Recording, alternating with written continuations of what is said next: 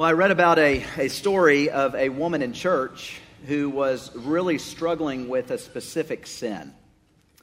And she went to her pastor and she said, "Pastor, I can't seem to shake off this sin. I don't know what to do." And he just said, well, why don't you tell me what you're struggling with? And the woman said, "Well, Pastor, I go to church every Sunday and I look around the worship center and I see all these other women and I know I'm prettier than all of them." And she said, "No woman that I look at could hold a candle to me. I can't seem to shake this." He looked over at her and he said, "Ma'am, that's not a sin, that's a mistake." The pastor humbled that arrogant woman that day. In the same way, God can humble us, and He humbles us as we can be proud and arrogant. And today we're going to look at how God humbled an arrogant king, King Nebuchadnezzar.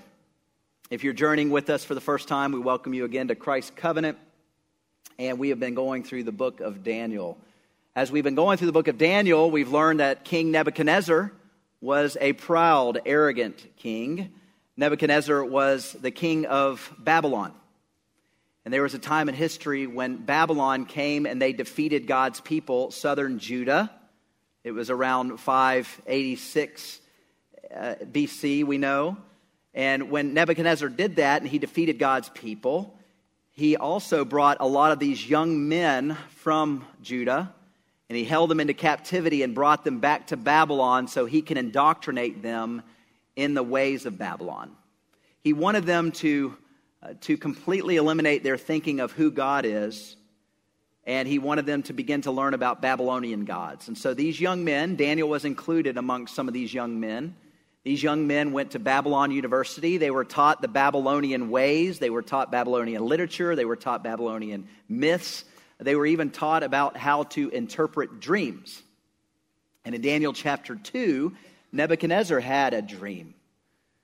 He had a dream, and after having the dream, he went to his sorcerers. He went to his magicians, who were Babylonians, and he asked them to do the impossible. He asked them to tell him what he dreamed and then to interpret that dream. It was impossible. So these sorcerers, they talked amongst themselves and they said, "We can't tell the king what he dreamed. He has to tell us first what he dreamed and then we'll interpret it for him." But the king said, "No, I want you to tell me what I dreamed and then interpret it." Well, because none of them were able to do that, Daniel heard about it because he was going to have all of them killed as well as Daniel and Daniel's friends. But Daniel spoke up and Daniel said, "I want to have a hearing with the king, and I'm going to consult the Lord, and the Lord's going to provide for me, and I'll be able to tell the king what he dreamed and interpret it." Well, Daniel ended up getting a hearing with the king, and he told the king what he dreamed about, and he was able to interpret that dream. Well, after that took place in Daniel 2, the king was blown away, and he said, "Wow, not only were you able to tell me what I dreamed, but you told me its interpretation." And he gave credit to God Almighty and gave credit to Daniel. Well, scholars seem to think that 32 years had passed since Daniel 2 as we're now in Daniel 4. If you think about 32 years in life, it's easy to forget what happened 32 years before. So Nebuchadnezzar obviously probably either forgot or he just did not remember about the God Almighty who revealed this dream to him through Daniel. And so now we get to yet another dream 32 years later when King Nebuchadnezzar has another dream. And this dream was about a tree. And this tree grew in a magnificent size where the whole world could see the tree. The tree would reach all the way up to the top of the skies into the heavens where the world could see this magnificent tree. The tree had leaves that would shade over all the people of the world. And the tree also had abundant fruit to feed the people and meet all the people's needs. But out of nowhere, a voice from heaven cried out to chop down the tree. And the tree was chopped down to pieces. And it was down to a stump. And the stump had an iron ring around it to disable the tree from growing back. And Nebuchadnezzar, the man who had the dream, he dreamed about a man in the dream, essentially, that turned into a beast. And this man was thinking like a beast and acting like a beast. That was Nebuchadnezzar's dream. Pretty bizarre. Well, after Nebuchadnezzar had the dream, he then went back to his Babylonian sorcerers and magicians, the Chaldeans, and he asked them, can you interpret this dream? I'll tell you this dream this time. You don't have to tell me what I dreamed. I'll tell you the dream, but now I want you to interpret it for me. They could not interpret it.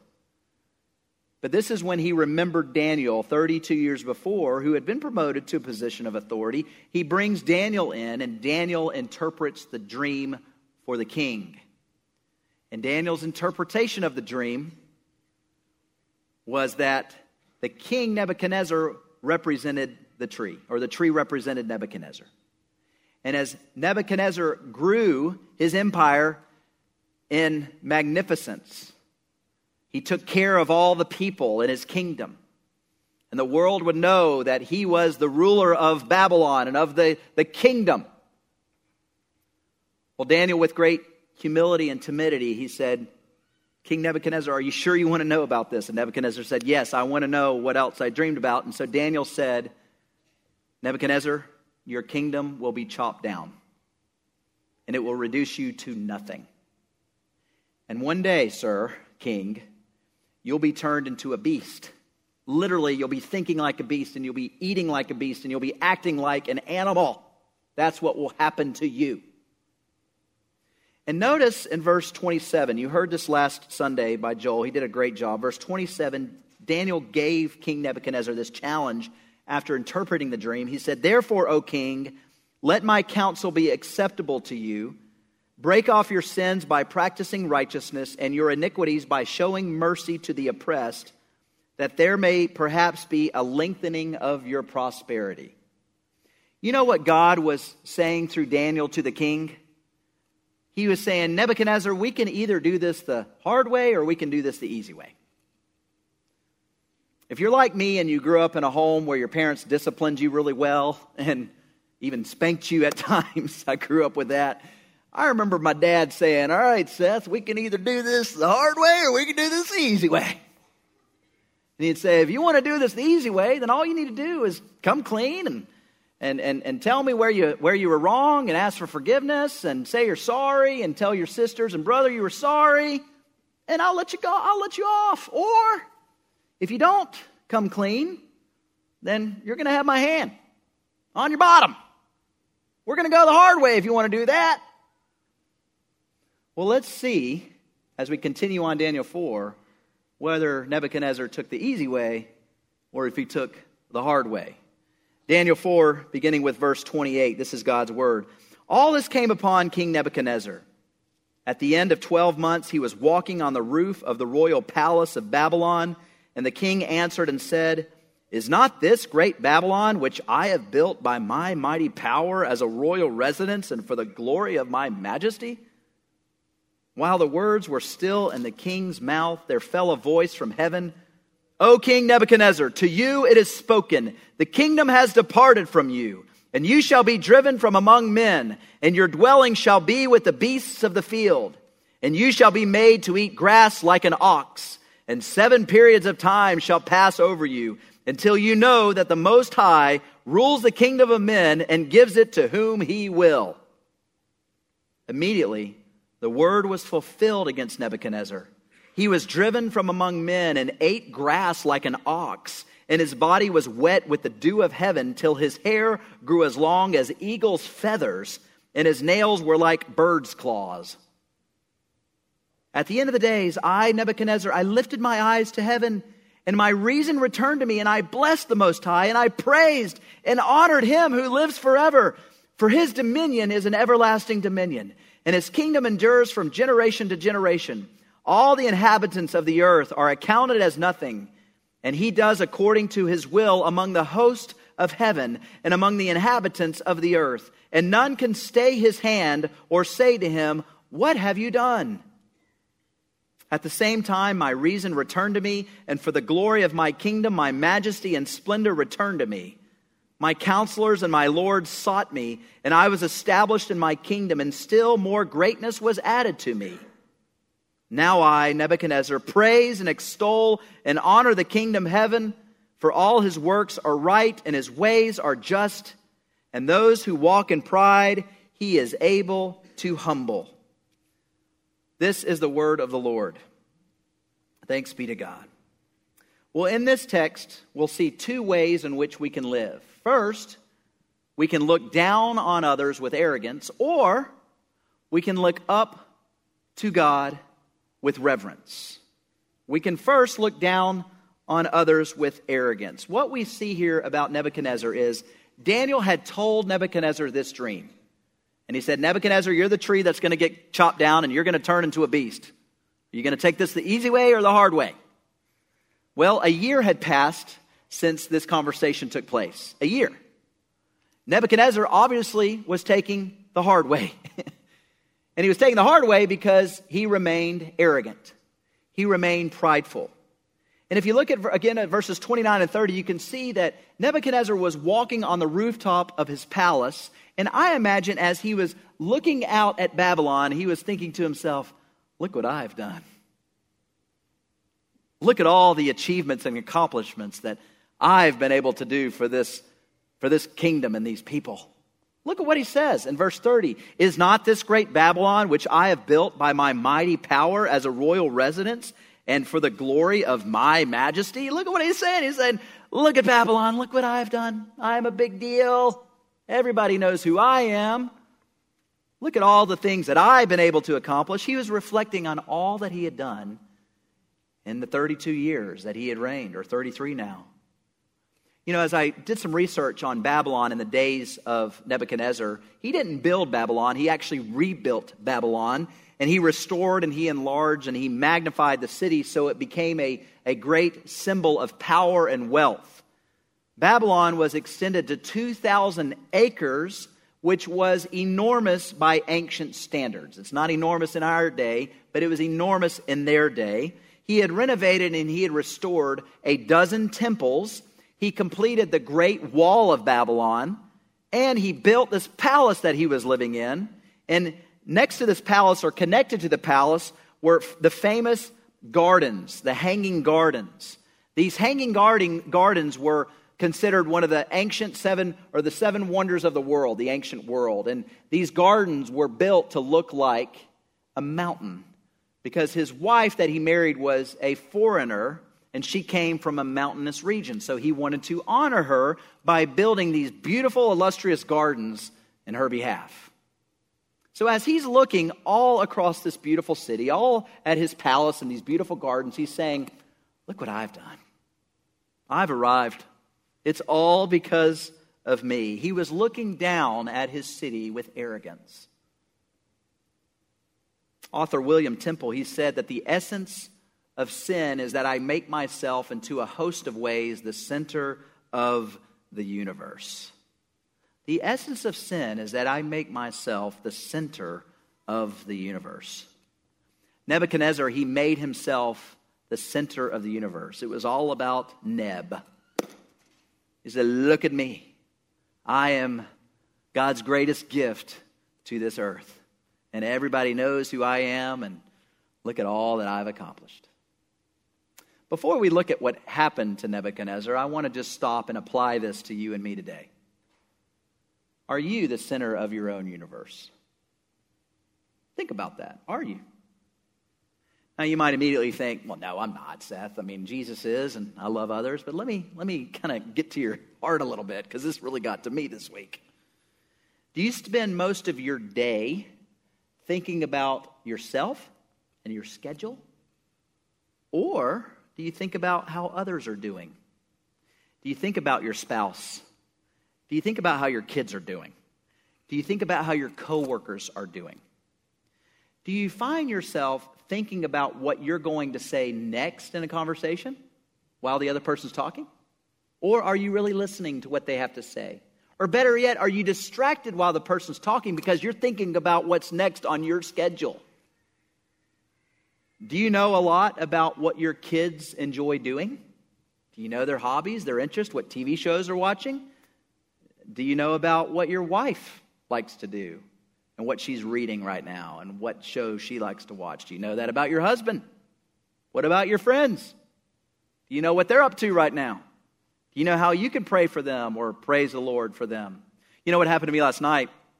I kid you not, I've got 4 of my groomsmen that live in this city.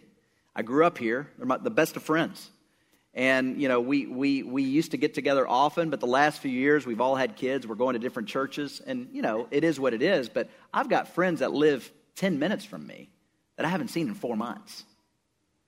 And one of my buddies, he wrote us last night in a group text and he said, guys, we're best friends.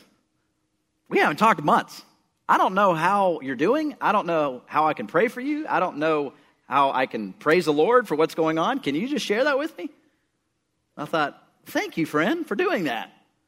But I'm glad he took the initiative because I didn't, right? But again, I'm kind of locked in my own world at times, even with my own friends. Let me ask you this. When you pray, this is convicting. When you pray, do you normally pray about your needs? Or do you pray for others? Better yet, do you praise the Lord for who He is? It's okay to pray for our needs. I'm not saying that. But do you spend most of your prayer life praying for you? If you answer any of those questions, and believe me, I did. If you answer those questions, then you may be the center of your own universe. What happens when you are the center of your universe? God will humble you. I like what C.S. Lewis, he said, a proud man is always looking down on things and on people. And of course, as long as you're looking down, you cannot see something that is above you. King Nebuchadnezzar was looking down at others. He was looking down on others. He was so busy looking down with arrogance that he didn't take the time to look up with reverence to God. And when we're so busy looking down and looking at our own individual lives and not looking around us or looking up, it will bite us. It will get us eventually.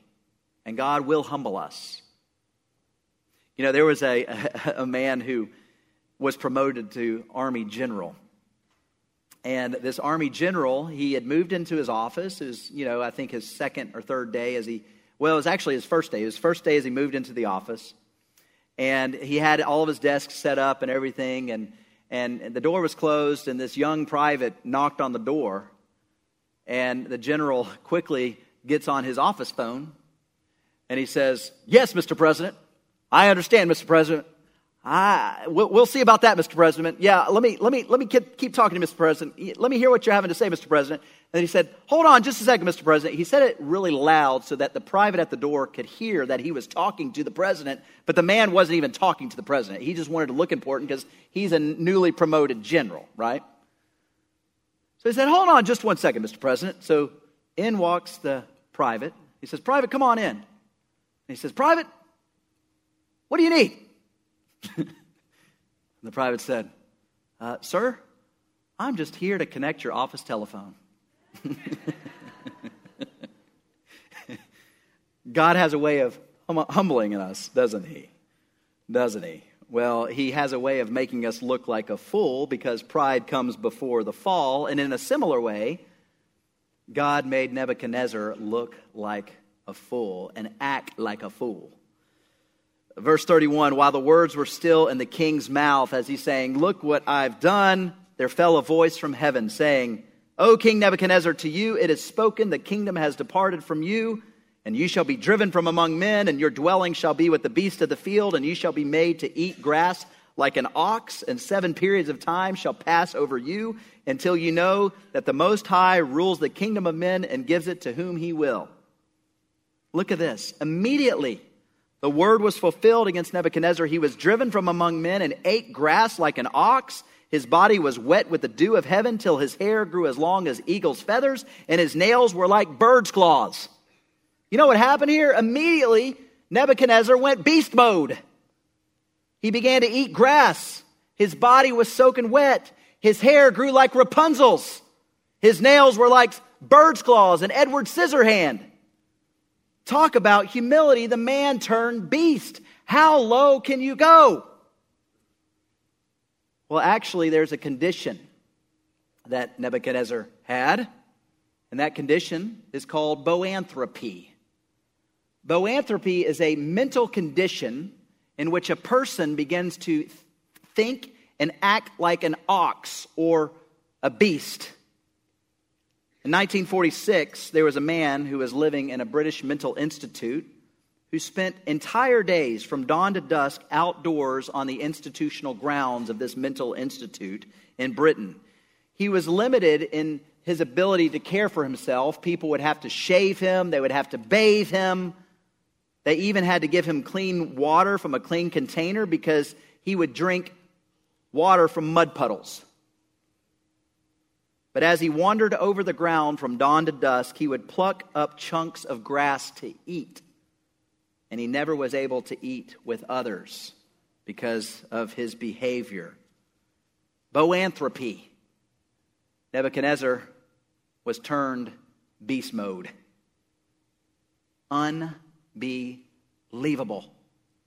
7 periods of time. Scholars say that's 7 years. So here's a man, 32 years reigning, 33 years reigning and ruling, building such a magnificent kingdom, and now all of a sudden he's reduced to animal-like behaviors. How in the world did that happen? I'll tell you how. God humbled him. Nebuchadnezzar thought he was the center of the universe, and God said, "No, you're not, young man. I'm going to humble you, and as Joel said last week, I'm going to take you to the woodshed." And that's exactly what he did. You see, God said to Nebuchadnezzar, "I will no longer tolerate your sin, your pride, your arrogance." You know what this reminds me of? It reminds me of Romans chapter 1. The people in Paul's day and Rome, Romans chapter 1 is very clear. God said, "I will no longer tolerate wickedness," because the people were suppressing the truth. You know what it means to suppress? It means to press down. They said, we want to press down the truth. We want to get it away. We want to get it out of our lives. And we want to live like we want to live and do what we want to do without any regard to God. Because we don't need him. Because we're the center of our universe. We want to eat, drink, and be merry. We want to live it up in this world and do whatever we want to do. And God said, you know what? If that's how you want to live and that's how you want to think, I'll let you think that way. In fact, I'll make it worse for you. And I'll turn you over to your sinful desires. Verse 24, he gave them up to uncleanliness, especially sexual uncleanliness. Verse 26, he gave them up to vile affections, sexual perversions. And verse 28 is perhaps the scariest moment of all in Romans 1. He gave them up to a reprobate mind. Romans 1:28. And since they did not see fit to acknowledge God, God gave them up to a debased mind to do what ought not to be done. Whoa. He completely changed their mind, changed their affections, changed their lifestyle to beast mode, to beast-like. And that's what happened in Nebuchadnezzar. You know, as I'm scratching my head and I watch the news and I see what's being discussed in our culture and in our world today, I can't believe some of the conversations we're having today. 20 years ago, I would have never thought we would have the conversations we're having today. How is that happening? Why is this happening? It goes back to this. We're a proud people. We're an arrogant people. And as we continue to live in a proud way, an arrogant way, God will humble us. That's what's happening to our nation. And until we make a U-turn and we repent, we'll continue to go down a slippery slope. And things will get worse for us, just as it did for Nebuchadnezzar. So if that's the case, what are we to do? Well, instead of looking down at others with arrogance, we need to start looking up to God with reverence. And honestly, that's what Nebuchadnezzar started to do. After 7 years of insanity, God restored Nebuchadnezzar back to his senses. But this time, we see here, finally, Nebuchadnezzar experienced a true heart change. Look at verse 34, what he said. At the end of the days, of acting like a beast, an animal, I, Nebuchadnezzar, lifted my eyes to heaven, and my reason returned to me, and I blessed the Most High, and praised and honored him who lives forever. What's he saying here? He's saying, I looked up. I no longer was looking down and looking at my life, but I was looking up. I was looking up to God with reverence, and I realized he is the true king. I am not. I've been reduced to an animal. He never would do that because he's the living and true God. He is the mighty one, the Most High, and he is the one that deserves all praise and honor because he lives forever. You know, Nebuchadnezzar revealed true humility. Ian Duguid, he said that true humility looks away from myself to heaven. True humility recognizes not only that I am nothing, but also that God is everything. It acknowledges that I cannot stand by myself, but God can make even me stand firm and strong. Humility sees that apart from Christ, I can do nothing, but in Christ, I can accomplish whatever God designs for me. Apart from Christ, I can do nothing, but in Christ, I can accomplish whatever God designs for me. Nebuchadnezzar started understanding that finally. It took him to turn into an animal for him to understand it. But now he gets it. And he's saying, oh, all of these things that have taken place in my life, really it wasn't me and my achievements. God. It was his grace. It was God to be the glory. It was his achievements. That showed true humility.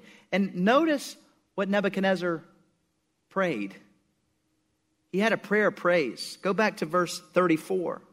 He said, for his dominion, God, for his dominion is an everlasting dominion, and his kingdom endures from generation to generation. What is he acknowledging here? He's acknowledging the sovereignty of God.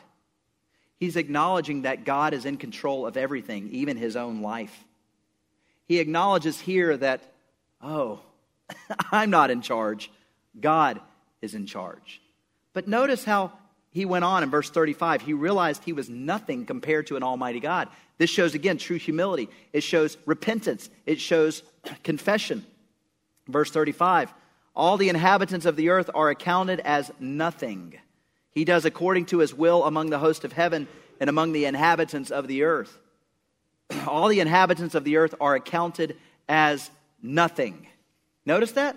He's saying, I am nothing compared to this almighty God who is everything. You know, if you've ever been to the Empire State Building or a tall building in a tourist attraction area or a big city, have you ever gone to let's say the top of the Empire State Building and you look down, what do you see? I mean, not only do you see buildings everywhere, but you see people everywhere. Hundreds of people. And they look like the size of ants from where you are way up there. You know, I've been there, I think, twice now in my life. And every time I'm up there, I think about, okay, this is kind of how God is with us. Like he's looking on us like ants, you know, we're just walking around from place to place. But the other thing I think about is, you know, these hundreds of people down here that I'm looking at, they don't have a clue who I am. And they don't care who I am. And I don't have a clue who they are, and I frankly don't care. It's humbling. You could go to another city. You could go to another state. You might even be able to go to the grocery store without knowing anybody. Yeah. You're not the center of the universe. Neither am I. God is.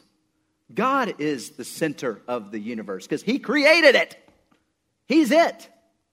You know, Walter Kaiser, he told about a story of the funeral of Louis XIV. Louis XIV, he wanted to be buried, he wanted his funeral at Notre Dame Cathedral. And as he was planning his funeral, he said, I want, whenever my funeral takes place in the Notre Dame Cathedral, I want on top of my casket to have a candle that continues to burn. But as the processional happens and I come in and the casket's there in the center of the stage, I want all the lights out and I want my candle to keep burning. You know what happened at that funeral ceremony? The pastor got up. His name was Massillon. The pastor Massillon, he walked up and he stood over the casket. You know what he did? He blew out the candle and he said, only God is great. Only God is great. Louis XIV wasn't great. Only God is great. Nebuchadnezzar wasn't great. Only God is great. And when you realize only God is great, then you'll begin to live with a greater purpose for your life. You'll begin to serve others wholeheartedly. You'll begin to live for others instead of for yourself. And that's what we see Nebuchadnezzar do. Look at the end of the chapter. And this is the last words that we read about from Nebuchadnezzar. Verse 37. Now I, Nebuchadnezzar, praise and extol and honor the King of heaven, for all his works are right and his ways are just, and those who walk in pride he is able to humble. 180. Complete change from a man who is completely arrogant and all about himself. And now he's saying, now I praise and extol and honor the King of heaven, because his works are right, not my works, it's his works. His ways are just, and those who walk in pride, he's able to humble. Case in point, he turned me into an animal. He could turn you into an animal too. You could have the mental condition of boanthropy if you're not careful. So watch out. So what do we do with this incredible true story and lesson?